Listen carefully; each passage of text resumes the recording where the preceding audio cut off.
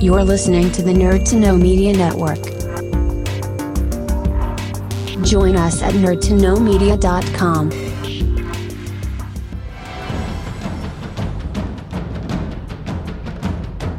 Broadcasting from the Blanchardstown Centre, this is Phoenix FM. This is 92.5 Phoenix FM, community radio for Dublin 15.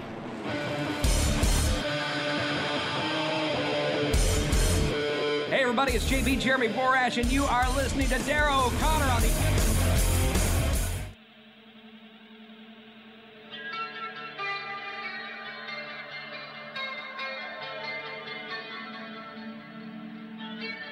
Welcome to the Wrestling Rewind, the only wrestling podcast by fans who don't hate wrestling.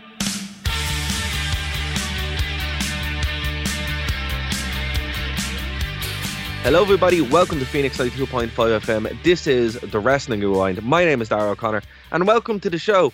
Now, if you're listening to this on the feed, you're like, wait, you posted 7 shows before this, what happened? Because I forgot to do all the shows. So, it's been a while. I sat here for 8 hours doing all the shows, and now they're all up. So if this is your first time checking us out on the radio, please go over to thewrestlingrewind.com, and you can find a link to all the shows, the Patreon, which is no longer a joke. We finally have that set up because we make reference to it in all the past shows. It was a joke, and now it's not. So it is there. We also have our email, our Facebook, our Twitter, all that stuff. You can go over to thewrestlingrewind.com and check out all the shows for free. Or you can, help keep the lights on. But, of course, as I said, my name is Darrow O'Connor, and I'm joined by the one, the only, the undefeated, 1-0, Mr. Martin Herty. Martin, welcome to the show. It feels like, I said this before we went on the air, it feels like I hung out with you all day. And he's sick of me. I'm sick of you. No.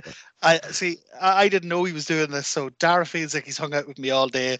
I said 2 words to the fella, and he just went, "Oh, you again." Yeah.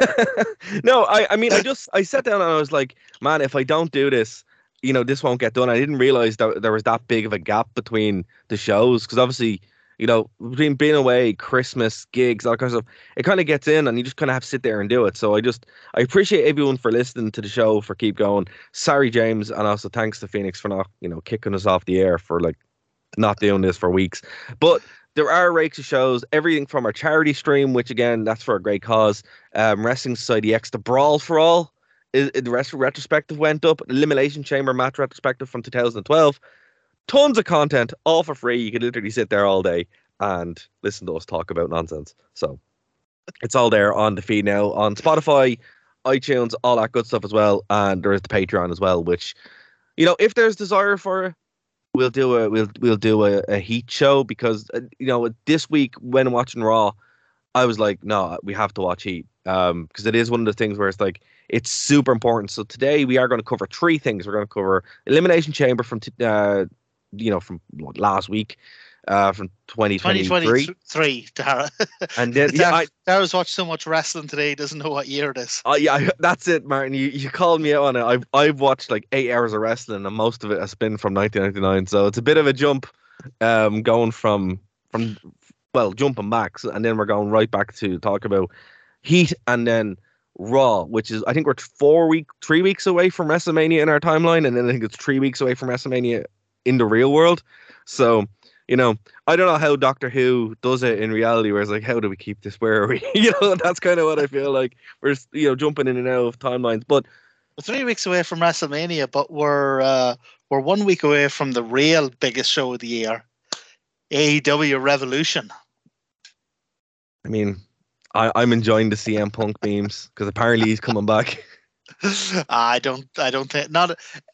I can see him coming back in the future, even in the near future, but I don't think it's going to be. I don't think it's going to be on pay-per-view, unless maybe they just do that to get everyone to tune into Dynamite the next week. It's hard to know, because the wrestling business, the business model has completely turned.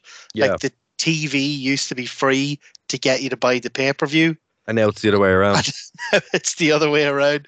The pay-per-views are to make you go, oh my God, I need to tune into Raw on Monday, or Yeah, because it's all TV rights deals. It's funny. WCW got that bit right. Yeah, They used to book backwards. There was a couple of years too early. Yeah, accidentally they got it right, I'd say. Yeah. But yeah, we'll cover that obviously when it's on. I think what we did last week, instead of doing a pre-show, it makes way more sense to cover it after the fact. Yeah, yeah. So that's the way we're going to do for all these shows, unless we're doing like a watch along or some kind of call-in show, or basically, guys, the format of this show really does depend on your engagement. So go over to the WrestlingRewind.com, and there's ways to contact us. All this kind of, we want to hear from you. We want to know what you want. We'll do that. Otherwise, we're just going to sit in our time machine and watch wrestling from 20 years ago, and I'm happy with that. So tell us what you want, what you really, really want. Exactly. There's a 20-year-old reference to go along with that. I appreciate that. It wasn't lost on me, Martin. It really wasn't. But I will say, guys, the Brawl for All, if you haven't listened to that show yet, it's episode 120. Do, because it really kind of ties into this period that we're in, where it's this weird, like, Dr. Death Steve Williams thing, and then it jumps to WrestleMania, and then it jumps back, and it's great. And it's with James Drew Penny as well. So do check that out as well. But I'm going to stop plugging for the time being. I'll come back and plug again. But let's go to, before we jump back, we're going to go to Elimination Chamber from just last week. Now, I didn't watch this live. I actually was doing a gig. So I got home, was like, oh, that's on. Fell asleep. And that kind of happened. It is cool that's on a Saturday, I'll be honest with you. If I wasn't so tired, or if I didn't have plans the morning after, I would have stayed up. But much better it's on a Saturday. I love it so much. And AEW started out doing that, and then they still do the occasional one of a Saturday, but it's mostly Sundays now, and it's such a drain on you when you're trying to get ready for work Monday. Or no, I mean, look, for years, we've done our time watching wrestling this way. This is like, I remember I was talking to CJ from the band, and he's like, it's weird staying up late. And I'm like, no, it's not. This is our life. This is what I've done since I was 8 years old. This is totally fine. And I mean, that's always been there for me. You're used to it. You're like, what do you call them in Shawshank Redemption? It's like, I'm an institutional man now. What, Red? I'm used to the night. No, I mean that was funny. Like when people like now working for an American company or something like that, they're all like, "How are you so used to staying up late?" I'm like, "Yeah, you just adopted the darkness. I was born into it, molded by it." I'm an international wrestling fan, so I mean, and I always feel sorry for the What Culture lads and all the English wrestling journals who were like, "Oh God, when something breaks, it's like 7 a.m. and they're still working." It's like, yeah, lads, I wouldn't do that now. And then they don't even get a break from it. Like, no, they're right back in to watch. Say, like, so they were actually. I was listening to one of them during the weekend. They were talking about how they're dreading next week because they'll have SmackDown on Friday. They'll have the pay-per-view on Saturday. Then they'll have the AEW pay-per-view on Sunday. Then Raw on Monday, NXT on Tuesday, Dynamite on Wednesday. Oh man, no thanks. No 6 days in a row. I mean, the thing about it is, it's like, yeah, are we late to the party in a lot of ways? Yeah, but you know what? We're fashionably late, and also we get to pick and choose. It's not like we had to sit there and watch. Now, to be fair, I did watch 6 hours of wrestling in a row, but that was by choice, and it actually was all really decent. It wasn't nightmarish, sitting there in a ball crying after, which you just don't know. So nothing on the Elimination Chamber did that to me. Thank God I didn't have to see Cody Rhodes. It's wonderful. I didn't have to see John Cena. What do you think? I was thinking earlier with Cody, by the way. Sami Zayn is so insanely hot. Yeah. It's actually crazy how it's nuts. Yeah, like, it is. We'll talk about the Elimination Chamber main event in a minute or so. Yeah. But he is so insanely hot. But they are sticking rigidly with the Cody thing. I think Cody had WrestleMania main event, and I win the world title in his contract. You know what? What they should do, I don't know if they're going to do it or not, but if I was in their position, yeah, it probably is in his contract, and they should deliver on it. However, he didn't say it's to win both belts. So what they should do is they should have some way to get one of those belts off Roman. Even start off the show with Roman versus Sami, or someone attacks him or something. I'm not going to fancy book, but this, what I would do would be something like that. They attack him at the start of the show. He gets injured. They get the first belt off him in some way. Sami wins, or else they open up with Cody. Cody versus Reigns. Cody could say, I want the belt my father was supposed to win. Yeah. You know, he exactly. could pull. They can lean into it, yeah. Yeah. Because they I will say this now, and we'll obviously get more into it when we're talking about it, but if they don't put a belt on Sami, I think this is going to end really badly for them, because they really, really want Sami to win something. So I mean, even if you have to make a new belt for him, give him that. But they have two belts here. They can split them up. Roman can, they can have a war with Roman versus Cody, an absolute war where, Cody wins, or a war with Sami, and then he manages to win. Kevin Owens comes out and puts him through 26 tables. They can figure it out. And in that way, everyone goes home happy, and you don't have the end of Royal Rumble 2015 again, which is exactly what will happen. So, the thing is, when someone is as red hot as Sami is now, there's a window when you really need to strike.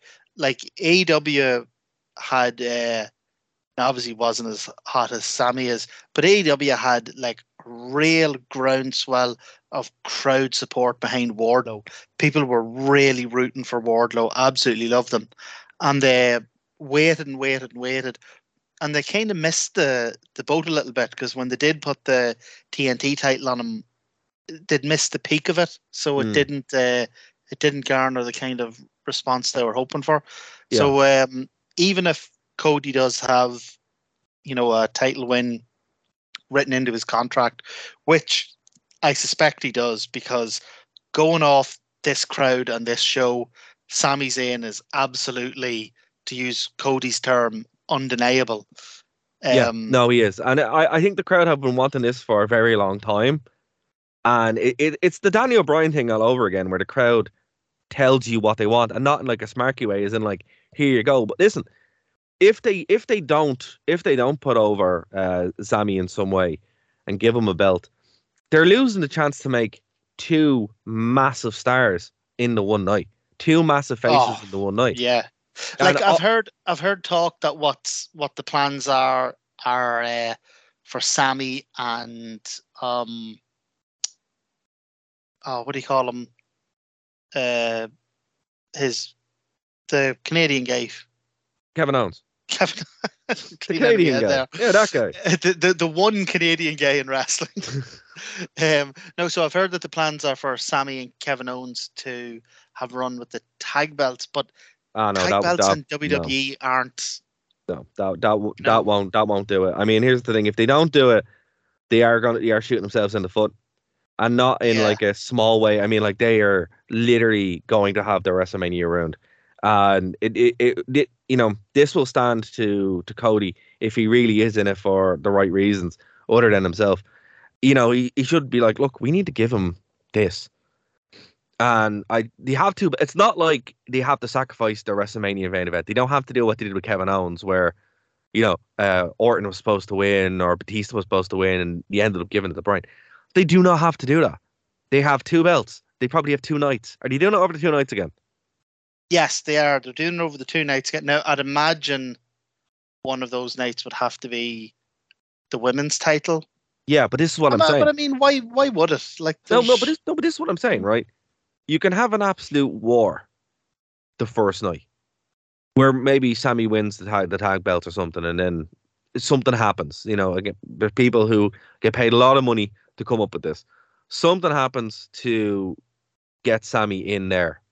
In a world title match or a WWE title match, Roman Reigns is incapacitated or something like that, and he gets the win. But sure, there's the whole thing with like the Usos kind of being pulled in two different directions, where you could easily work like an interference or something like that into it. I would get the Cody thing out of the way really quickly. I would be like, I would start off with that, and then the thing with it is that if he does come out and they don't indicate that they have something for Sammy, Cody's going to get drowned out in Sammy chants. Oh, that's a good point too. See, that's what I mean. They're kind of, then they have to just go with Sammy early on, like very open up the show with it, because there needs to be something, some indication that he is going to, they're going to get what they want. So I mean, I would have him win the belt immediately. Not when the show opens straight away, but have some kind of attitude or angle, like we saw here. I mean, we're going to start looking at Mankind forces his way into being the referee, and he was told no, but the crowd really want him to be the referee, and he ends up being the referee. They've done this before. We've heard there's been loads of stories this week about Vince kind of pushing his way back into creative, like bit by bit. He's putting his ideas forward and telling people to do this, that, and the other, and they're suspecting that he's kind of edged himself back into creative. And here's how we'll know if Vince is back in creative: if at WrestleMania Sami Zayn is doing a rematch with Johnny Knoxville, then we'll know Vince is back. But no, I mean, like, the thing about it is, again, and we will move on from this, but if for some reason they don't do the Sami Zayn thing, and I mean, Cody does not need two belts. They don't need two belts. There's no reason for it. It's run its course. But we're walking out of WrestleMania with one guy still holding two belts. They've missed a massive opportunity. One for a brand split, which is coming anyway, and then also to build two top baby faces. So there's no reason for Reigns to hold on to one, because no. I imagine after this, he's going to go away for a while. Yeah, I think this is their opportunity to completely rebuild, walk out with two massive babyface stars in the one night, give everyone something what they want. I mean, I like neither one of these guys. I'll be honest with you. I don't like Sammy. I don't like Cody. Oh wow. Yeah, I know your Cody stuff, but what's your issue with Sammy? He's just a jobber, but people like him. It's the same with Daniel Bryan. He's a B+ player. I'm like, are you not a Daniel Bryan fan? No, I never saw it, but I do understand. I know, right? This is how good I think Daniel Bryan is. He the main event at Revolution this year is him versus MJF in an Iron Man match, and I cannot wait. And an Iron Man match is a tough thing to do. Oh no.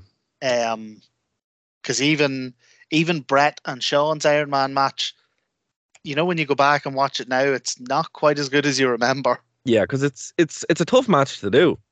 Oh yeah, it's like insane in general. Like, even just from a cardio perspective, but an hour it's tough. But Bryan Danielson and Hangman Page went an hour, and it flew. It absolutely, I couldn't believe how quickly it went. I mean, I just, I'm not saying that he's bad, because he's not bad. Sammy isn't bad either. They're both incredible wrestlers. They're just not my tempo. They're just not what I like to see in wrestling. But obviously, same with Kofi Kingston. I never saw him as a world champion, but a lot of people did, and a lot of people were right. You like the beef. No, I just want Triple H to always be the champion. I mean, always. And particularly when you're going back watching '99, like The Rock, Austin, Taker. These are stars. And for me, when I go back and watch it, I do set them at a very high barrier, but the crowd is connecting with them, and obviously I'm in the minority, right? So very much in the same way, Kofi, Bryan, you have to listen to the crowd, or else what's going to happen is they're going to be devastated, and they're going to reject everything that comes from it. And I think Sammy has put enough work in now with the crowd, particularly with this match, which was a fantastic match. It genuinely was. Here's the thing. As a match, it actually wasn't even that good. Well, it wasn't bad by any means, but as a match, it was very basic. It's but the fact that the storytelling behind it.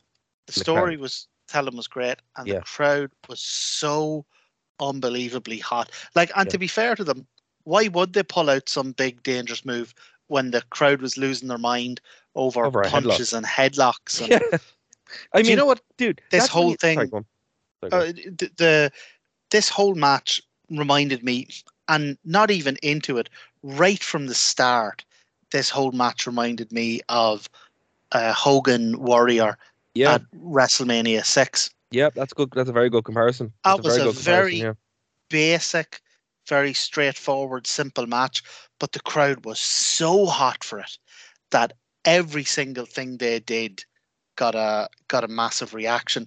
And it's weird watching it. Like it almost, and this is why I brought up thing about Cody earlier, it almost felt a little wasted to be on Elimination Chamber. It was funny, right? That's a very good point. Before I had watched it, people were like, "This is the greatest Elimination Chamber show ever," and I'm like, "Oh, weird. That's high praise," because obviously the Bray Wyatt, the Wyatt family Shield match from a couple of years ago now, held that standard for 4 years. Yeah, but I mean, they weren't wrong. From bell to bell, I enjoyed this entire show. Even Edge and Beth Phoenix, who are very ill now at this point. And I'm like, whoa, Beth, what are you doing? It's almost like watching the Fabulous Moolah come out now, And I'm just like, I just don't want to see this at all, Not to just bring it to her looks, but I mean, in the ring, she just is hobbling along, and then Edge is also hobbling along, and you're like, yeah, Edge this is real bad. Finn looked cool. Finn's outfit coming out looked amazing, though. That mask was sick. They're talking about bringing back the demon character. I don't know why they let that thing go. I mean, that's that man's entire appeal. It's one of the many things that they made a hames out of, to the point where the demon character for years and years across multiple promotions was built as being unbeatable, unstoppable. Yeah. And then WWE get a hold of it, and they have him flop around on the ground like a fish, and then they have him get pinned after not even jumping off the top rope or being slammed off the top rope, tripping, or the rope snapped and he just kind of I forgot about that. Yeah. Oh my God. Yeah, that was terrible. That was pretty bad. But there's a lot of a good WWE. There really is. I think this show sets them up really nicely going into WrestleMania. The Bobby Lashley Brock Lesnar thing was that was terrible. Oh, that was real bad. But the women's match, brilliant. Fair play to Asuka. Oh, fantastic to see. I'm really glad she won. Yeah, back right where she belongs. She's the absolute standard bearer for that division, even more so than the likes of Becky and Bianca, who might be bigger stars. Asuka's the kind of stalwart, you can always count on her. I'll 100% agree with you on that. I mean, I love Becky. Bianca can put out a great performance as well, but Asuka's she is I don't want to say the Shawn Michaels of the division, but when she's wrestling, you're in for something, and you really are in for and something like anything else. She's a star, if that makes sense. But the star, but the worker as well behind it. It's great. Yeah, I have, and then look, the Elimination Chamber match with the men for the US title. I did like it was for the US title. I thought that added a nice little, something extra to it. I know, again, let's come in a second, Martin. But every one of these men have more stock now coming out of this. They're all stars, legit stars. And the biggest one I think is Johnny Gargano. He was kind of a joke And the whole time again, like, the last time I watched Johnny Gargano wrestle was with Finn Balor. And Finn Balor's line, you'll be Johnny watches wrestling, not Johnny wrestling. And that just makes me laugh every time I think about it because it's a really good line. But after watching this match, I'm like, damn, every one of these guys, unbelievable. Every one of them just made from it. So here's the thing with but a guy like Johnny Gargano, he for so long they were putting him into these daft storylines and making him do this stupid character stuff. Johnny Gargano is one of those guys. If you want him to get over, you put him in a match and you tell him, you just let him wrestle. That's it. You tell him, go out there. Here's your time limit. Have the best damn match you can have, and he'll put on something amazing. And this was put together by Jamie Noble and Abyss. They were the agents. So what you're really saying is that this was a TNA match. This was a TNA match. This really was. This was a good TNA match. And I mean, when I was watching it, because I knew about that going into it, and I'm like, oh my god, this is like, I'm amazed AJ Styles wasn't out there, legitimately. And they put together a really, really solid match. It's one of the most consistent, well, back to back, because this was just before the main event. That's one of the most consistent hours of WWE I've seen in years, decades actually. It's brilliant. So do yourself a favor, if you guys haven't seen Elimination Chamber yet, please do watch it. It's totally worth your time. And you know us, we would be like, no, don't. If it was crap, we'd say so. I definitely say so. Yeah, Martin definitely would say so. The only thing I would say about it was Logan Paul shows up again. He does. Yeah. He does this version of the buckshot lariat that I just can't get behind. He's all about the flip. He's not about the force. But what annoyed me was that it was so he's clearly setting up for a WrestleMania showdown with Seth Rollins. Yes. And I can see what's going to happen. Seth Rollins, who and I don't like him personally, but is an excellent wrestler. Seth Rollins is going to carry Logan Paul to another good match, and Logan Paul is going to do his athletic set pieces, and then everyone is going to spend the next 6 months talking about how great Logan Paul is and how he's the best wrestler, and I'm going to be sitting there tearing out what's left of my hair going, he has been carried by everybody else. Yeah, I mean, that's probably what's going to happen. Yeah, it is. That's probably what's going to happen. Yeah. All right. Well, look, let's switch gears here. Jump into the time machine. We were going to start with Raw, but after watching Raw, I was like, no, we got to watch Heat. Heat at this time, for some reason, is like the most important show in loads of different ways, because stuff happens on Heat that's so important that they actually do a recap of it before the show, which is a very weird thing, particularly when you know how Heat ends and you're like, oh man, Well, this era is pre-SmackDown, so there's no SmackDown yet, and this era is also, this isn't live Raw. These Raws are taped, and they're taped at the same time as Heat. Yes. So you have a huge crowd for Heat. You have a hot crowd for Heat. You have the big stars like kind of already there in the building at the show. Might as well use them, So Heat in this era it's pretty good. Yeah, and it's totally worth it. Like it's only 45 minutes. I think actually it's funny. Heat got us into this era. Just a random. What was it? The one you picked with the Lions Den? The Lions Den. Yeah. So I mean, look, fair play to them. I mean, they managed to actually make this feel important. So my advice would be, if you guys are watching Raw on our timeline, go back and watch Heat. And we are on the Patreon. If there's an appetite for it, we'll just do a Heat show every week as well. But that is up on the Patreon. For the time being, we're just going to watch it and probably talk about it when it's important. This is kind of one of the times where it's super important, because it not only has the setup to what happens on Raw, but it's that infamous Heat where the Public Enemy get battered by the Acolytes for no reason. This is not a squash match. This is an assault. Like, there's a bit where they pull the chair back, and the chair breaks over the back of one of them, and then he goes over and smashes it over the the guy who's in the table in the ring, in the outside the ring. So basically, Johnny Grunge and Rocco Rock. I can't tell which one is which, right? I really can't, and I don't care. But watching, so we're going to start there, right? So this match, and I call it a match. It's very, very loose terms. It's less than 2 minutes long, but it's not really, because it's ruled a double countdown, but weapon shots are encouraged. It's just a tag match, but the bell rings, tables appear, and then they get weapons and just kill them. The Acolytes kill Public Enemy. And he said it's an assault. That's not a joke. Like, I mean, there's no offense from the Public Enemy. They attack them with weapons on the outside of the ring, and then they continue a post-match beatdown. So they're already battered around the place.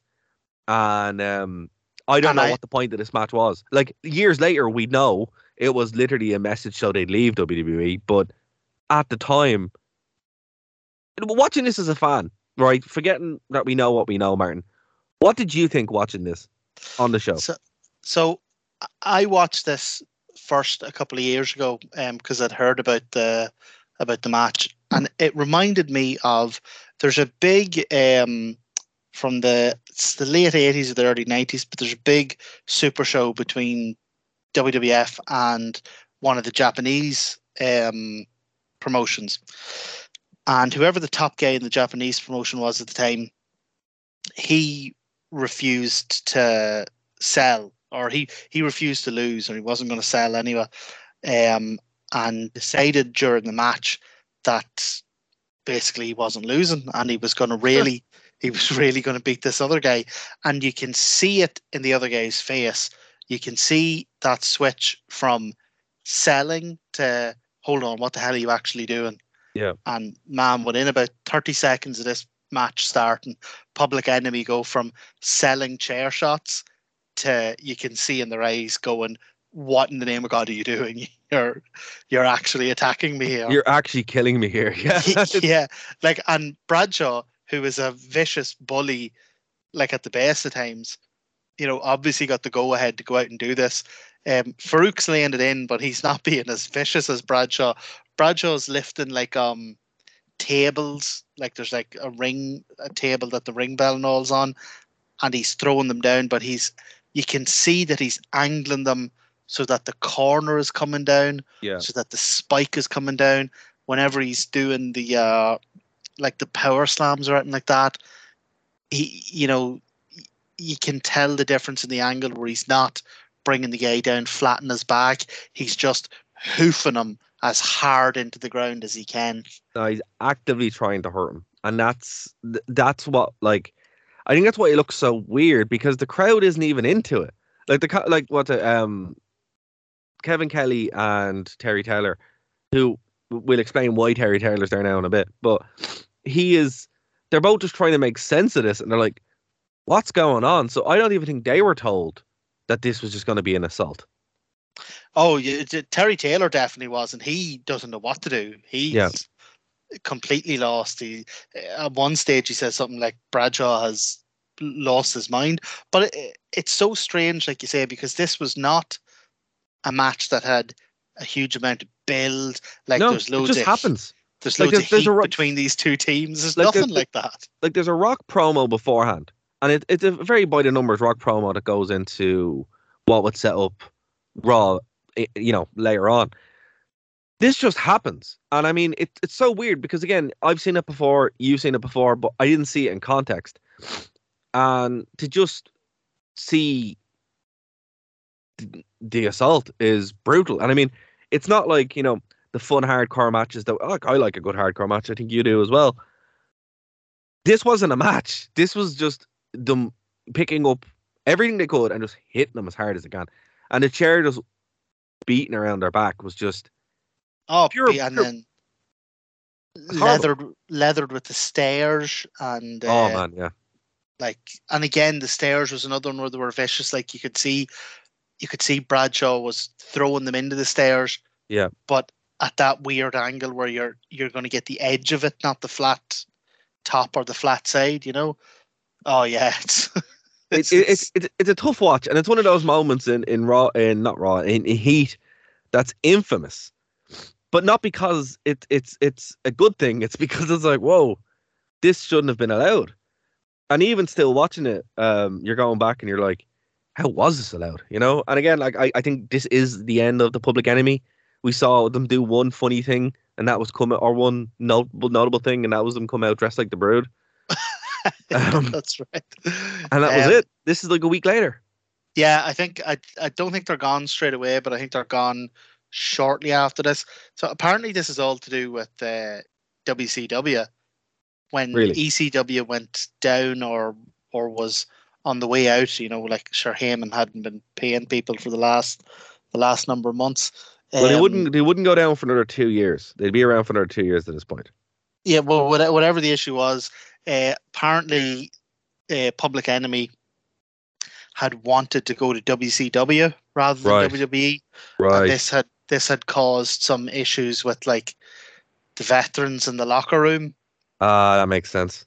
So they saw it as like disloyalty or something, or that makes sense. But then again, a wrestler's court issue, or who knows? But then again, there's no real excuse for, you know, the brutality that was on display here. Like, it was just just distasteful. I think that's probably the best way to say it. It's because, you know, it's just like, oh, there's no entertainment here. It's just full on assault. And nobody, and then it ends in a double count out. So nobody really gets over from this. Nobody's you know what? Well, you know how you knew something was off? The ref never called for the bell. Like, he never, literally, guys, this match starts with a chair shot. And the ref just looks at it. There's no attempt to hide it. And the ref just lets it go. So obviously what was happening is he probably didn't know what was going on. And as the match was going on, I use air quotes, the match goes on. He's like, what do I do? And they're like, okay, call it now. And that's probably what it was. It's one of those things that, you know what, it's worth, like you said, it's not a great match, right? It's worth watching. It's almost like the, do you remember the Eddie Guerrero, Chris Benoit, Hardcore Holly absolute murder of your man from Tough Enough? Yeah, in the Rumble. Yeah, during the Royal Rumble. It feels the same way, yeah. It's one of those things that's worth watching just because it's a notable moment and you kind of want to have at least seen it once. Yeah, and I think seeing it this way is better than seeing it on a random YouTube show, if that makes sense. You know? Yeah, or a clip show where the context is lost. Because I think like up until this point, excuse me, I would have assumed this had more of a build. No, it literally they come out and it happens and then they go back and it's never mentioned again. Yeah, it's the most bizarre thing. Because you think, you're like, geez, those lads went out and they really worked hard tonight. Never mentioned again. It's not brought up once. It's like, oh, it goes back to set up something with the a worked feud with the Undertaker trying to get the Big Boss Man, and then Farouk and Bradshaw come out and try to take the Boss Man away. You know, it wasn't like Public Enemy, by the way, who have nothing to do with the corporation. Nothing exactly. To do. Yeah, that I was just about to say that. I'm like, yeah, fair enough. If they had been involved in the corporation, that would have at least made sense. Nope. Yeah. They were just battered for no reason. But yeah, man. I mean, look, I had to talk about that. Another thing that happens on the show is the WWF debut of Kurt Angle. Yes. Oh, this one. So I hadn't seen this before. This one caught me by surprise now when we were watching this. So is it canon then that Kurt Angle got his wrestling career started because he was a fan in the crowd? No, I don't think it's canon per se, but his actual in-ring debut would be at Survivor Series at the end of the year. Yeah. He was on ECW in 1996, I believe, when Raven crucified Sandman. And that kind of put him off. And that put him off for 3 years.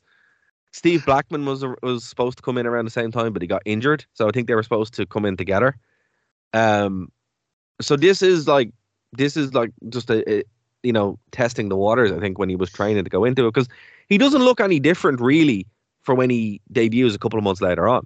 He looks pretty much exactly the same. And they're bigging up his like even at during this he's supposedly just a gay in the crowd, but they're bigging up his kind of Olympic background and his amateur background. Well, we've seen this happen even in modern WWE. There was that fella, I think it was that WrestleMania? He was like an Olympian and something, and he was involved, gave someone a suplex. Oh yeah, but sure, they're always that. Sure, yeah, Mickey Rourke and what do you call him, the boxer from England. Oh yeah, your man who the Gypsy King or whatever is. Yeah, I can't remember his actual name, but they've done this for years. And I think I was shocked that this didn't happen on a Raw, because this really feels like a modern day Raw segment. But Heat randomly, yeah, like I say, weird. this and he is wasn't Heat's, on Raw. He was just on Heat.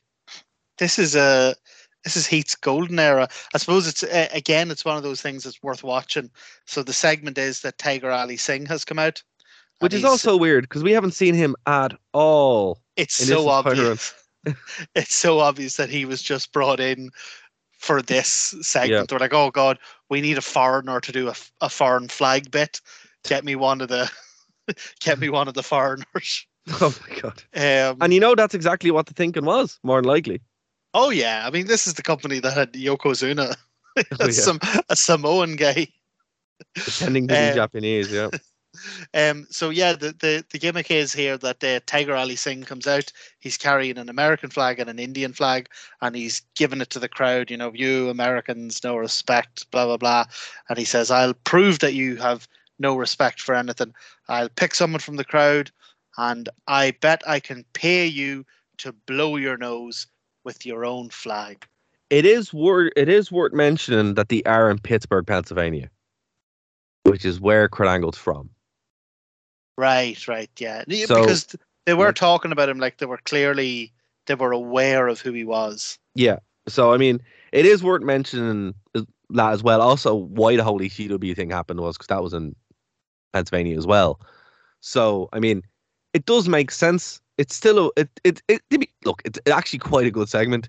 Those eventually what happens is Kurt Angle, he gets offered $5,000. He's like, right, and he grabs the American flag, and then blows his nose on the Indian flag, and then Tiger Ali Singh hits him with the flag, and then he does 2 or 3 belly to bellies, which actually were really good. And it's a long way from poor old Chris Jericho having to publicly apologize to the people of Brazil for stamping on a Brazilian flag. Yeah, well, I mean, that's different times and different countries and it's. Yeah, but sure. Look, this is Sable still coming out carrying our episode of Play, or we will get to that issue of Playboy. We will get to that. Mandy Rose has been fired. We'll get to that. I have thoughts on that, and luckily it's after the watershed, because holy heck. Okay, so what happens after this? We have the returning Road Dogg. Remember, he went from the highs of a world title match, number 1 contender, to being on Heat with Double J. Which, it was a good match. I think, Road Dogg and Double J, we don't get to see that much together. They actually are both really good wrestlers, and you get to see it in this point. But what I wanted your opinion on was, we get to really dig into the Ryan and Ken Shamrock thing more here. Yeah, and on Raw. And on Raw. But in this, there's a Goldust and Ken Shamrock match get the win over Billy Gunn and Val Venus. Now, this 4-way has been going back and forward for about 3 months, 2 months at this point, and it ends with Ryan Shamrock running off of Goldust again, Ken Shamrock chasing them, and then Gunn and Val Venus chasing them. He runs away after them, and then Billy Gunn and Val Venus fighting in the back until they're separated. What is his plan for when he catches up with them? I don't know, but so much happens on Heat that leads directly into Raw that it really can't be overstated. Like, Raw didn't really make sense to me until I watched this, 'cause so much happened. Stone Cold appears in the ring, right? So obviously, there's a Boss Man match with Al Snow. It's not really much of a match. The Acolytes come down and try to grab Big Boss Man, and he fights them off with a nightstick, right? that would pick up later on. Austin then arrives to the arena. Paul White calls out The Rock because The Rock wants answers from Paul White to be like, what's going on? Why didn't you, whose side are you on or whatever? Austin then comes out and stuns The Rock. And obviously Paul White's very, he looks like him and Austin are on the same side. And that sets up Raw. So you have all this stuff happening on on what you think is a throwaway episode of WWE. But no, everything that happens there, with the exception of Kurt Angle, who you never hear again, and the Public Enemy segment, directly sets up Raw, which sets up WrestleMania. That's how tight this 45 minutes of wrestling was. That's crazy. And it's mad when we're going through it. Like, it's a 45-minute show, and you could easily talk about it for longer than 45 minutes. But it kind of just goes to show. So this is an era when they have a 2-hour Raw and a 1-hour Heat. Yeah. And obviously with advertisements, they're not actually 2 hours and 1 hour. They're like 1 hour 40 and about 45 minutes. Yeah. So there's only actually 4 or 5 real storylines happening in the whole, in the whole of the company at this time. And it's just bizarre that one of them is Ken Shamrock will beat you up if you go out with his sister consensually. Oh man. But I want everyone to keep that in mind. Not that specific motif, but we then go into Raw, which is in the same arena. So obviously they were shooting this together. So the question I have would be, and I probably will look into it, were they shooting these the way they would now, where they shoot a full episode, or do you think they shot segments and then just kind of put them together? I would imagine they're shooting a full episode because, like you say, they really do run seamlessly into each other, and like they're kicking off Raw with a recap of Heat. So I would imagine these are shot in order. Like, okay, you go and you watch maybe a couple of dark matches, and then you watch Heat, and then you watch Raw. Okay, fair enough. I think that makes the most sense. So we open up Raw with a recap of Heat, as you said, and The Rock comes out and cuts a promo. And to be fair, I think it's very different in the way that we've seen Raw being done so far. So this is the March 8th episode of Raw. And it's very different to the way we normally see Raw at this point, where McMahon comes out and he kind of introduced the show.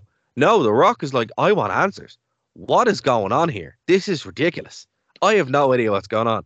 Paul White then has a great line, and he's like, I don't know what's shorter, your manhood or your memory, but I'm brought in here to protect the company. I thought that was a really good line. And, do you know, I also thought Vince had a great line. The Rock's going on about too many coinky dinks going on around here. The Rock doesn't like all these coinky dinks. And McMahon says something like, Rock, you sound paranoid. Soon people, if you keep up with this, people are going to stop asking, do you smell what The Rock is cooking? And they're going to start asking, do you smell what The Rock is smoking? Yeah, that was a good line. And then this brings out Mankind, who says, hey, look, I want to be the referee. And it sets up a match later on with Austin and Mankind. Austin again will come out and say, I don't care about your rules. Just give me my match. I have my ticket. So, again, just kind of keeping the main storyline alive and building up what we'd find out later on the night. Then a match which I never heard of before. A Steel City Street Fight. Yeah. Which is Owen Hart and D'Lo Brown in T-shirts and jeans having a hardcore match. And we get colour, though. Owen Hart bleeds like a stuck pig, which I never thought I would see randomly. But this match was interesting, so go on. Yeah, I was really surprised by this match. It was actually decent.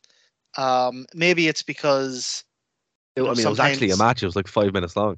Well, it was actually a match, yeah. And sometimes the hardcore stuff gets kind of just pawned off on the lower level guys to do. But D'Lo Brown and Owen are actually excellent pro wrestlers. So they make a decent batter out of this. There's a couple of botches right at the start. D'Lo boots Owen in the stomach and he bends over and he's clearly feeding him his back. He's got like a steel pan that he's going to hit him with. He's clearly feeding him his back, and I don't know if he misses him or what, but he brings it down and it's almost like just the very edge of it right on Owen's head. And you can see him dropping and really going for it. There's a great sign that says Hogan, please retire at one point. Well, 1999, yeah. And yeah, like the only other note I have here is holy hell, blood on Raw. Like a lot of blood. Now, obviously he bladed, but still, you didn't really see that on Raw in a hardcore match. You know, I have to say the pile driver spot early in the match. Oh, yeah. That was onto the cookie sheet. That was cool. D'Lo looked the most legit he ever looked. He looks more legit here than he does when he wears the bodysuit. Yeah, he looked great here. They also, as well as the pile driver spot, Owen hit D'Lo with a DDT on the ramp. Yeah, that looked it looked like the DDT now. I think it's lost a lot of its impact because now it's obviously they're being safe, but the guys tend to flatten out when they go down. Owen hit it here like the way Jake the Snake used to hit it. Yeah. A real, like a proper hooked in headlock on a rail curve and a driving the body down into the ground. And it looked vicious. The question, so the finish here with Double J bringing out a guitar, the worst guitar ever, actually, and that's saying a lot. And then it cost them the match. Now, this was a street fight. Why didn't Double J just hit him? Yeah, just slide in. Do the business. He didn't need to even give him the. He didn't need to give him the thing at all, the guitar at all. He could have just done it himself.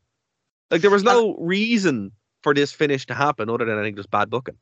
And I actually like the finish. So like the way it finishes is Jeff Jarrett comes down. He goes to throw the guitar into the ring to Owen, but D'Lo kind of intercepts. Now it's a wee bit awkward in that D'Lo kind of half drops it and then catches it. Yeah. So there's like a second where Owen just kind of has to stand there waiting for the guitar shot, so it looks a wee bit awkward. But otherwise, I was like, that's like a really cool ending. But yeah, I completely agree with you. In the context of a Steel City street fight, it just made no sense. Why not just slide in and leather him? And that's what busted open Owen as well. It wasn't anything in the match. It was just that, which I mean, they obviously wanted to have some kind of effect. So we'll see what happens probably on Heat now or when they refer to it again. After that, we have the return of the New Age Outlaws. Now, they make a big deal to say this is for one night only because obviously it's the hardcore division for Billy Gunn. No, not for Road Dogg, and the IC division for Billy Gunn. And again, remember, folks, last week he was wrestling The Rock for the title. What a title. I want to see Al Snow versus The Rock for the title. I want to see our boss man. Come on. That has to have existed. It has to have existed. Go through all the jobbers. There was a great segment on Dynamite this week, actually, where Ricky Starks comes out and he's like, well, look, I've been trying to get a rematch with Chris Jericho. Chris Jericho doesn't want my rematch. So I'm out here now. I have a match on the pay-per-view and I've got an open contract for anybody who wants it. And out comes Pretty Peter Avalon. He used to be the librarian, the jobber of all jobbers. And it's like Gilbert coming out. It's exactly like Gilbert coming out. And Jericho was so offended by this that he actually comes out and says he will have a rematch. But yeah, I'd love to see that. Yeah, get The Rock going up against all the top guys. All the top guys, all the Buckley in the back. All the Burley. Line up the Burley. This match is literally just the Buckley. Al Snow, Hardcore, and the Outlaws, who, they put them over as the most successful tag team in WWE history. I'm like, I don't think that's impressive as you think it is. And then the Dudley show up less than a year later, actually a couple of months later, and that line is never said again. So I feel bad for the Outlaws because I think this is like a magical time for those four guys where like, we're getting world title shots for reasons, and you're just like, well, That is a weird situation. It was mad as well that I think, I didn't actually time it, but I think was like the Outlaws intro and their bit in the ring and all that. It was longer than the match. That longer than the actual match. It was, yeah. Yeah, it was. That was about 5 minutes and the match was 2. But it didn't matter. They were so over. It's incredible. The minute their music hits, people are screaming. So they're the most over thing on the show next to Austin. Legitimate. Yeah, it's mad. Like which would you prefer? Would you rather kind of slug it out in the hardcore and IC divisions and hope that your break comes, or stick with the tag division where you're like the biggest team in the division? But well, I mean, I don't know. That's a tough question. Because it's like, yeah, the tag team division was not, like, historically has never really been given its proper due by WWE, but particularly in this period, it wasn't a major concern. But they were so over, and you're looking in the crowd, and anything DX, again, DX is the thing that put them over. And we'll be back after this short break on the internet-only show where it's Raw After Dark, the War Zone. And again, guys, if you want to support us, you can go over to Nerd to Know Media or thewrestlingrewind.com. We'll talk to you after this short break, guys.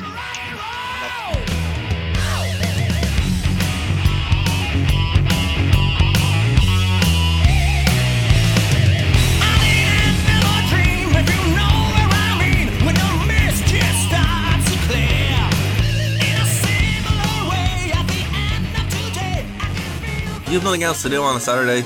Do you like nerd things? Now check out Nerd to Know Basis here on Phoenix 92.5 FM, 5 PM to 6 PM, and then head over to nerdtoknowmedia.com for all of our shows as part of the Nerd to Know Media radio network. Thank you for listening to a Nerd to Know Media production.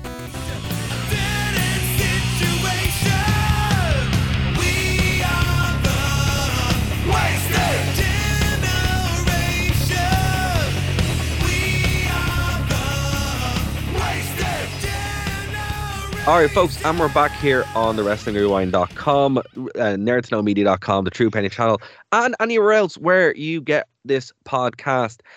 We can swear now, Martin, so congratulations. Fuck! And we can also talk about Sable showing literal pornography on television. Literal. I mean, I was watching, I'm like, are they going to... No. Oh, there you go. It's right there. And I mean... It's literal, like, full frontal. That's just there. And Jerry the King Lawler, I have to say, when you actually give him pornography, he's less of a deviant than when he's imagining it. Did that caught you by surprise? He's more of a deviant, right? Because he's not doing the play acting thing, the puppies. He's actually sitting there going, oh, puppies. You thought it was more. I thought it was less. You know, no, because it was more. It was less animated and less loud, but it was more intense. Because like, you could tell the Mark Madden energy. It was the Mark Madden energy. Yeah, you could tell that like Vince was in his ear going, King, you got to talk, you got to say something, and he's just sitting there like biting his lower lip, slowly peeling through the pages, and then he's. Then what is it he says? There's going to be a lot of sticky pages. Sable goes, oh, do you like what you see? And he goes, oh, there's going to be a lot of sticky pages in here. It's like... He's just... No, he did crack me up, though, when he's like, quiet, I'm reading. Quiet. And then like, that's legitimately funny. And then Sable opens it up and starts holding it open at the centerfold. Now she doesn't point it, although the camera picks it up. She doesn't point it directly at the camera. Yeah, but the camera picks it up. She's holding it up to the fans who are right behind the. Yeah, I mean, check out me wabs. I don't know. I mean, props to her for doing that. Because I can only imagine the censors were losing their mind at the time. Because even now it's a bit like, Jesus. You wouldn't do that. You wouldn't go on telly and go, here, look. I mean, And No, it's but just like we said, this is the company that fired Mandy Rose. You know? yeah. But here's the thing: it wasn't like she was bringing out a laptop with her No, OnlyFans. exactly. Yeah, But they should do that. That would be a cool segment. yeah. Well, look, they were gonna milk this for all it was worth. I'd say Sable made a nice few quid off it. Although, I mean, she's married to Brock Lesnar. Do you think that there's a Ken Shamrock thing there where no one can ever mention Sable? Yeah, I'd love to see them even like proposing that storyline to Brock. Brock's like, no. No means no. Brock's like, you can do it, but I will legitimately kill whoever. He just calls up Ken Shamrock here. What did you do? I just followed them around until they stopped. Oh, fair enough. Ken Shamrock tells him, I wasn't even aware of the storyline with my sister. I was just trying to get my wife back. Didn't even tell me what the storyline was. Yeah, I just showed up for work and Goldust was groping my wife. Some of the signs for this match, the tag team match, was very good.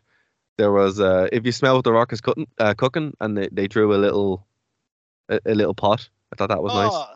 Yeah. I mean, it was just like relatively creative, and there's lots of random "marry me" signs, and I'm just thinking, imagine being that woman, and you're watching television. You're like, yep. There's four lads battering each other in the middle of the ring over a broken up belt, and that's when you decide to do it. Well done. Oh my god. I love the Attitude Era. It's the best. It's just if you switch off and are just primed for nonsense, it is the absolute best. Like this show even has like the Stooges are running around all through this, the different segments the whole way through the show. So yeah, you took the words out of my mouth there again. I was going to say during this match, you start seeing the Undertaker symbol like really far up above the Titantron, and it kind of ruins what's going to happen later on because you're like, what is that? But it's the first time I noticed it when it was during this match, because obviously I'm based on our book, which I might put as a Patreon goal actually.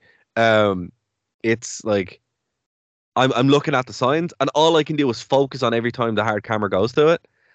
Yeah, like, that's strange. See, I didn't actually notice it. Did you not notice it? No.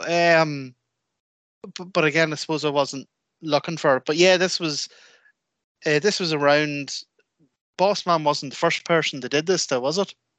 Bossman, no, because they did it to Midian as well, and they do it to Stephanie, and they do it to Austin, but the Undertaker symbol was there, so you kind of knew this was coming. The ending of this was weird though, because it was like a quick victory, and then it goes black, and obviously that's the Ministry. So the Ministry are just coming out to batter everyone in the ring, basically. Undertaker walks out, and he's very slow, but this really is the Acolytes, Midian and Viscera, and the Brood who are doing everything. And again, when you see Viscera drop on Al Snow, I'm thinking again what Taker said, going, I only wanted them in the Ministry so I wouldn't have to take that move. It's like, he was the smartest guy in the whole company. He knew, he really was, wasn't he? And he really was, yeah. He's like a main character in this episode, and he does not throw a single punch. No, he just shows. He walks out. His Ministry does all the beatdowns. He takes the microphone and mumbles some Bray Wyatt level bullshit. Oh, it's absolute nonsense. It's like it's not as bad as Bray Wyatt. Is that okay? Yeah, Taker can properly go and back it up, but it is total bollocks. He is talking. Didn't mean anything. But everyone loved it. And then we have one of the most awful segments. I don't know where you want to go with this, but I just don't understand what they're trying to achieve. So this is the JR segment. Yeah. Basically. Yeah. JR is seen talking to Dr. Death. Yeah. I'm going to make sure you get the respect you deserve. The next thing, JR is down in the ring. He calls Michael Cole into the ring. Yeah. Berates him about sports entertainment when it should be wrestling. But hold on, I want to stop you there real quick. Before that happens, they make a very clear point to bring up the very serious and very real bout of Bell's palsy that he had at this point. But then they bring up the Brawl for All. No, not the brawl for all. Yeah, they bring it the brawl for all. And it's just like, oh no. And you can tell Michael Cole's like, oh no, don't. And King's doing it anyway because he has to. And you're like, oh God. And the whole thing starts off bad and it gets progressively worse. So he's berating him and then he takes out the shop, like what's in the bag. It's like, oh, I think they call it a what's gi. in the bag? So it's like a karate gi or something. They throws it out in the mask and they're like, oh, this is what they wanted Dr. Death to wear. Then it's real work shoot kind of thing. And then he starts saying some really good lines to Cole. So, you're a pretty boy and look at you with your mousse in your hair, and he kicks him in the balls and it's hilarious. Oh, JR goes absolutely off. So properly at him, yeah. Yeah, he lets him have it. He boots him in the balls. Then he like wellies him like. Yeah. Then he goes down and he says, "This is my goddamn job and I'm doing it." He goes down and he sits at the announcer's desk. Yeah. He starts talking to King. Then it cuts to McMahon and the Stooges backstage, and McMahon's going, "Get JR out of here. Send Terry Taylor down." So to send poor old Terry Taylor down to go and tell JR he has to go. And JR lays into him. You were on the best line. The best line was he goes, "Oh, what are you going to do? You going to cluck at me? You're a mid-card wrestler and you always wear." It's like, holy hell. Come on, Terry Taylor. They're going to replace me with the red goddamn Red Rooster. With the Red Rooster coming down here. What, are you going to be cocky? What, are you going to cluck at me? You're a goddamn, what does he said? You're a goddamn mid-card wrestler with a lousy record. Oh, it's brilliant. And then Dr. Death comes out and he's like, right, come on back. And then, so then it's like I could have understood this if JR had fucked Terry Taylor out of it and sat down and did the show, and Dr. Death stood by him like the whole show to protect him. So JR does that would have made sense to me. But then what happens is Dr. Death comes down and just leads JR away like he's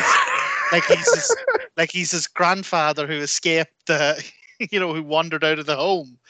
That's like, what it feels like. That's honestly what it feels like. It's like, someone's racist grandpa going, come on now, I know, come on now, it's fine. You can't talk to the nurses like that, Daddy. Yeah, you can't be saying that kind of thing. Yeah, that's what it felt like. And I was like, what did they achieve here? Because the crowd were like super into seeing JR do all of that, and he got a massive cheer. And that's exactly the point. Like, if you're gonna have him do the old school wrestling, and I won't be told what to do, and I don't give a goddamn if I have Bell's palsy, I'm gonna call the show. Like, yeah, but let him do that. And they didn't. They build that up and then lead him away. Like, it was such a weird segment. But then, okay, here's the schizophrenic nature of this, and I hate to use that term, but I have to. Of this show, it's you do that, and then it cuts right to like the Stooges, dressed up as druids, running around the back. The same thing would happen later on with Triple H, but then we go back to having the saga of Ken Shamrock and Ken Shamrock's sister. So Shamrock versus they are, so before this match actually starts, they are well into Ray and Shamrock. Like, so there's just before the match starts, a wee short backstage segment where she's sitting on Goldust's lap and they're like gyrating, and the camera is right up her skirt. Yeah. And then it kind of pans around. They're going at each other on the couch, and then the camera pans back, and it turns out the Blue Meanie is sat on the other side of the couch just sobbing. It's very odd. But did you catch the sign in the crowd? No, what was it? Shamrock, ellipses. Can I have Ryan too? Exclamation point. I think grammar was really lost on that guy, but there you go. Also, there's a sign that says "Madness Fat." But oh my God, it's such a bizarre storyline, isn't it? Like, it's. Hold on. Hey Ken, can I have your sister's phone? Hashtag, which means phone number. Phone, yeah. Oh, back in the day when hashtag meant number. Yeah. So yeah, And these are some of the for- signs that the crowd are picking out, folks, when he's coming out to the ring. So this is his storyline. This is literally the second biggest storyline in the company is Ryan Shamrock. Yeah, they're really into her. Yeah. Just for our American listeners and for younger listeners. So yeah, before hashtag meant hashtag, it meant number. Yes. But in Irish language circles, hashtag also is a shorthand way of saying my love or my darling, because you call it the hash key, and mo hashki is Irish for my treasure. I didn't notice. Yeah, so if you're texting someone Oscoelga, you would end it with mo and then the hashtag, There you go, because mo folks. hashki. Educational and informative. And that's what we aim to achieve here. It's not just wrestling. It's not just wrestling. Sometimes you'll sign into the show here, and the first half hour will just be us waffling about the new Batman film. That's true. That happened last week. So this match was 90 seconds long. Oh and it was a train wreck. And then Goldust just runs away. And Ken runs after him. Remember, folks, this is a consensual relationship between two adults and poor Blue Meanie. Here's the one thing. This is a mostly consensual relationship because Goldust has Ken Shamrock set up for the Shattered Dreams to finish him off. And then he turns around, he gets distracted by the Blue Meanie grabbing Ray and Shamrock and then just lobbing the tongue down her throat. But that wasn't consensual. No, but what is going on? We don't know. What is the story? We don't know. And then she runs away with Goldust. Arm in arm with Goldust. And then Ken Shamrock takes off. So Ken Shamrock takes off after his sister and her consensual boyfriend and has absolutely nothing to say about the Blue Meanie at the side of the ring. Who you think he'd be more upset with? Yeah, you think he'd be more upset with. But no, he's going after the consensual one, not the one who should be upset with. X-Pac comes out with, actually, there's a great, one of those great little Main Street Posse segments. Oh, yeah. They're very good. Out comes X-Pac and Shane. Sorry, there's a great sign at this point saying Shane's a bitch. Do you know what, though? Shane, at this stage, is a bitch. Yeah, that's true. He's bloody great at being a bitch. I really enjoyed him during this because he's so good at playing like an obnoxious heel. Whereas so there's another nowadays he just has kind of he has X-Pac key. Yeah, ironically he has X-Pac key. There's another great sign that gets overshadowed here. China is my father. Right beside China fears me. So there you go. Look, China's over. Like China's super over. She is so incredibly over that she gets the gambit of signs between. I think they're the female version of the homophobic signs that we see every week. It's just the Attitude Era has like a consistent theme. So Test comes out to face Triple H and X-Pac. It's not really established who's facing who, and then we're told by commentary it's going to be Test versus X-Pac. The match itself is about 4 minutes. It's not a great match, but it has some good moments. Test is really good. Shane is incredibly annoying on commentary at this point. But deliberate, like he's meant to be. Yeah, he's very, very annoying on commentary. But I'll tell you what, I actually didn't think this was too bad. Look, most of the matches on the show so far haven't actually been matches. They've been angles. Whatever. Good. I didn't think this was too bad of a match. I thought there's a bit right at the very start where Test, like the lock up, Test and X-Pac lock up, and Test just grabs him, gets his arms under his oxters, and just fires him out over the top rope. Yeah. And it looked insane. It looked class. So So I thought, yeah, look, 4 minutes and it ends in just another typical run-in DQ schmoz nonsense. But while the two of them were going at it, I thought this was all right. Yeah, and then the angle leads to a belt shot from Shane. So that sets up the win for Test. Then China absolutely wellies Triple H over, and he grabs the mic and he's like, "I'm sick of this, writing this crap." And then he's like, "I'm gonna go find China," and then he does, and he goes out and finds her backstage. So what's weird about this is the Druids, who aren't the Druids, they're the Briscoe, they're not the Briscoes, they're the Stooges, Patterson and Briscoe. They run in, they think it's Bossman or the Undertaker's locker room. It turns out it's the Godfather with the hose, and he batters them. And it's Triple H going, China, China, and you're like, oh, that's a weird, and he's laughing. So it's like, are you angry at her or you're not? Godfather comes out with the hose, who aren't famous hose, they're just regular hose. It's a great sign that says "Bring on the hose," which is hilarious. And Blackman comes out. So Steve Blackman, the lethal weapon. The lethal weapon, and they make a big thing out of it. Now, again, I have never seen... So they go back to last week. We talked about the kendo stick match, which they make it seem like it was a big thing in this. It really wasn't. Yeah, it was like literally 90 seconds. But I've never seen this before. And that's 90 seconds, but no intros, no music. No, it was just dropped in the middle of a hardcore match that wasn't a hardcore match. It was a segment within a segment between two matches. It was bizarre. So I've never seen this before, where someone actually takes the hose. And it's Steve Blackman of all. And it's Steve Blackman of all people.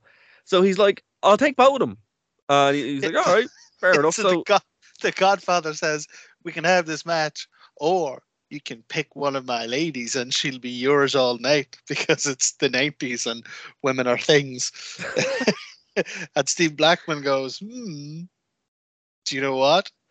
I'll have both of them. And yeah, so we've had these matches that are going like a minute, 2 minutes, blah blah blah, and this one doesn't go anything. It's a no contest. So he's getting ready to leave, and he is leaving, and then Droz comes out for some reason, attacks Steve Blackman, which is ridiculous. The Godfather then starts laying into him, so does Steve Blackman, and then the lights cut out. This is really stupid. And then the Ministry come out and batter all of them. The great line of commentary where they're saying, oh, this is a really bad night for Droz. It's a really bad decision. Well, I tell you what, it's a really bad night for Steve Blackman.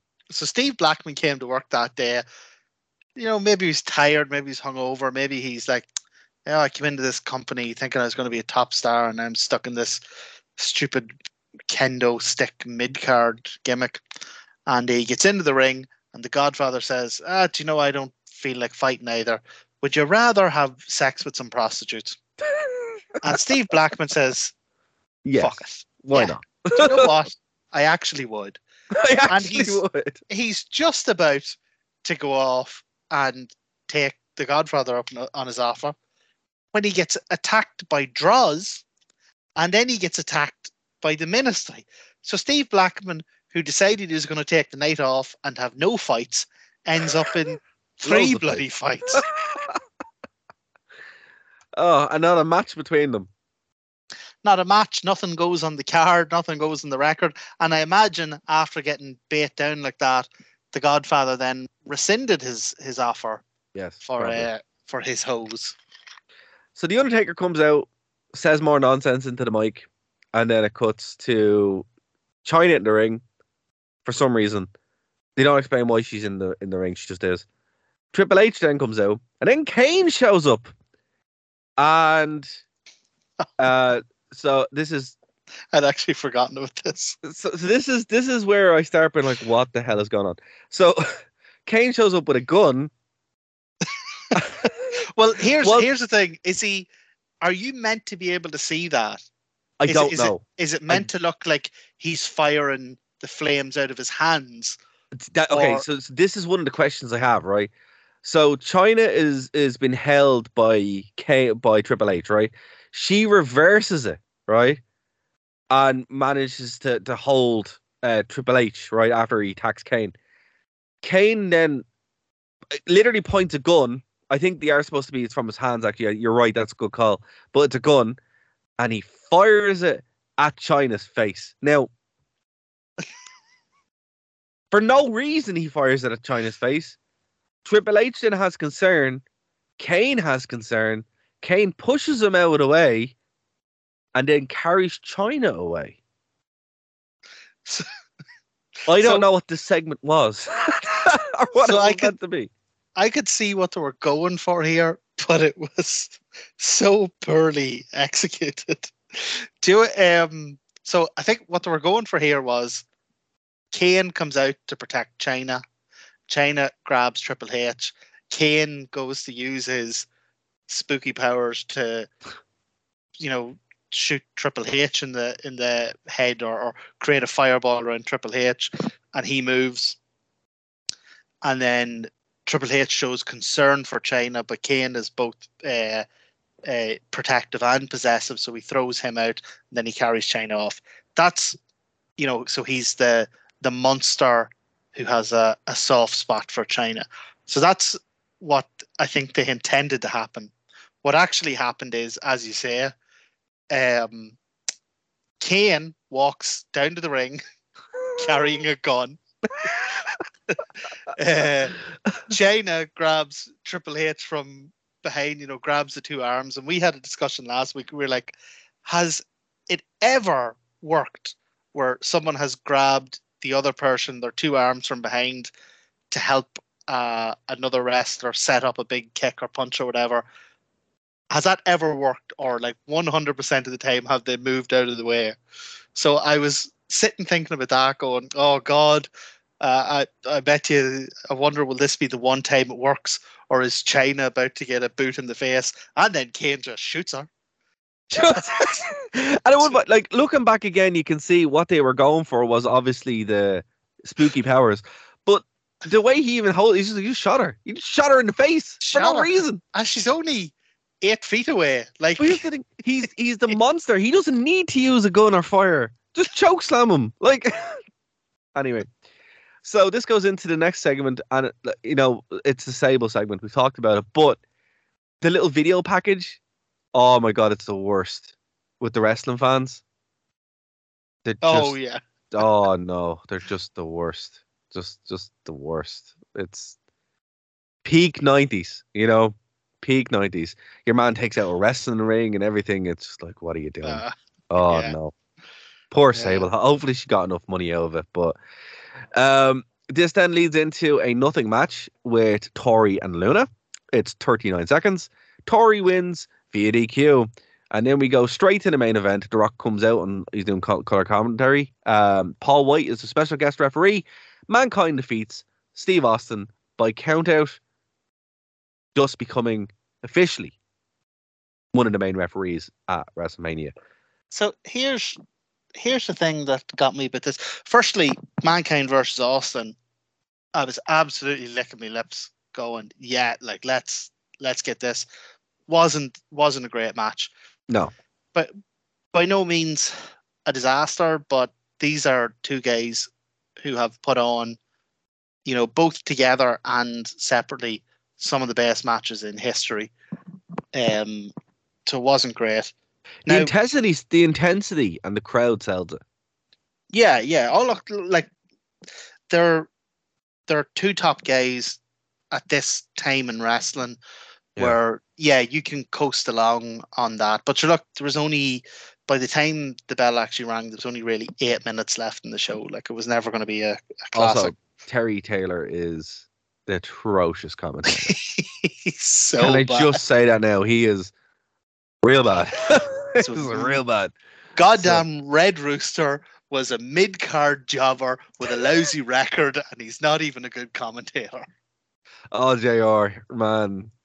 The most cutting line ever. I mean, that could have been true of Jerry the King as well, but like, it just totally buries him. And I mean, it's totally true. Like, you're watching this and you're just like, you start longing for Michael Cole to come back. And it's bad when you want that. But here's what got me with this match, right? So So this match was, if Mankind wins, he becomes the special guest referee, right? Yeah. If he doesn't win, then the special guest referee is going to be Paul White, the Big Show. Solo. Yeah. Solo. Yeah. Right. So if you're in the corporation, surely it is in your interests for Austin to win so that Paul White will be the referee. That's a fair point. And not Mankind, who is either going to be pro Austin or is going to be impartial, right? Yeah, yeah. So why then does Paul White do a really fast count out on Austin? It confused me. It didn't a lot of sense. Yeah. Yeah, it didn't work for what their goal was. And also, this is just, again, it's the Attitude Era, so who really cares about the rules? But do you really count them out when they're stood on the apron? Like they're still on the ring. You know, I've never seen anyone counted out on the apron before. You know, we did quickly jump over the fact that the boss man did get crucified at one point, and then he managed to escape. And then Undertaker somehow set the sign on fire and got arrested. Undertaker sets the sign on fire and then puts his arms out for a load of cops to arrest him, and then McMahon is out shouting into the cop car window, "Don't you threaten me, Undertaker! I'll," you know, bizarre. So bizarre that thing. did actually have a payoff, folks. We didn't, you know, it didn't just be forgotten about like the. Here's the thing with this era of the Undertaker. When you watch it actually happening, it's not great. No, when you watch it in video packages, it's amazing. In video packages, it looks amazing. Yeah. Like when you can skip all the darkness is coming and Edge and Christian and Mideon are going to beat you down and the darkness will. When you skip all that and you just have like a cool soundtrack and McMahon falling to his knees while the teddy burns, and then, you know, Stephanie being crucified, and then the big Undertaker sign going up in flames, like that all looks awesome in a video package. But to watch it, it's a wee bit of a chore. Also, did you find it ironic, because this has just hit me, so I found it ironic just now, that Kurt Angle was obviously in the crowd or backstage when this was being shot, when the crucifixion was happening. Yet the whole reason why he didn't join ECW was because of crucifixion. Maybe is that why they had Makes you Boss think. Man sort of be able to cut himself down? Potentially. I mean, I didn't realize the Boss Man had that much will to be able to fight so convincingly the entire ministry and then run away, but he did. So fair play to him. Good man, Boss Man. Good man. I'm not even actually sure if he was meant to come down from it, because I think he had to, because he then set it on fire. I don't think they were going to kill him. Yeah, they set it on fire. But at one stage, he like moves his arm, and you can see the rope break, and then he quickly puts his arm back up and grabs. So maybe he just did it too early. Maybe that's what it was. Maybe. But look, a mixed bag. I definitely think, you know, we are going to watch Heat going forward. It is going to be part of our preparation. So if you guys want us to cover Heat when it's just, you know, as its own thing, we will. Let us know on Patreon.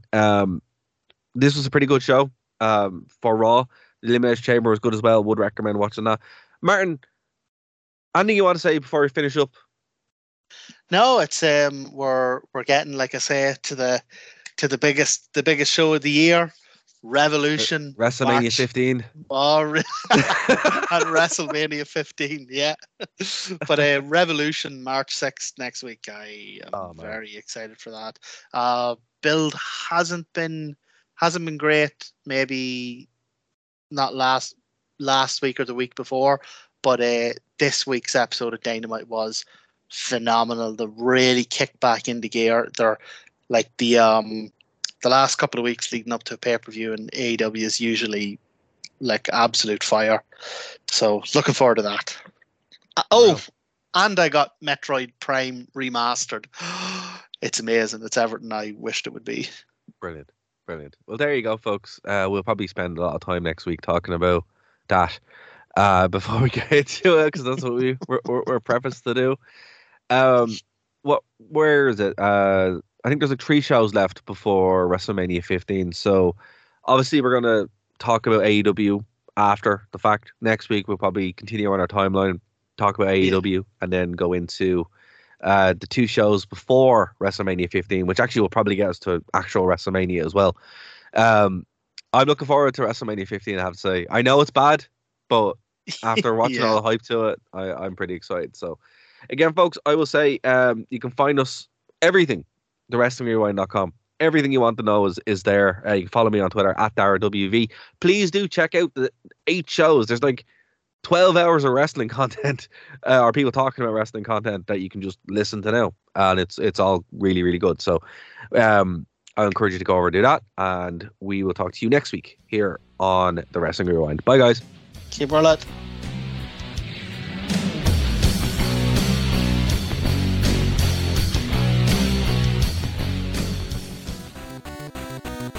Thank you for listening to a Nerd to Know Media production.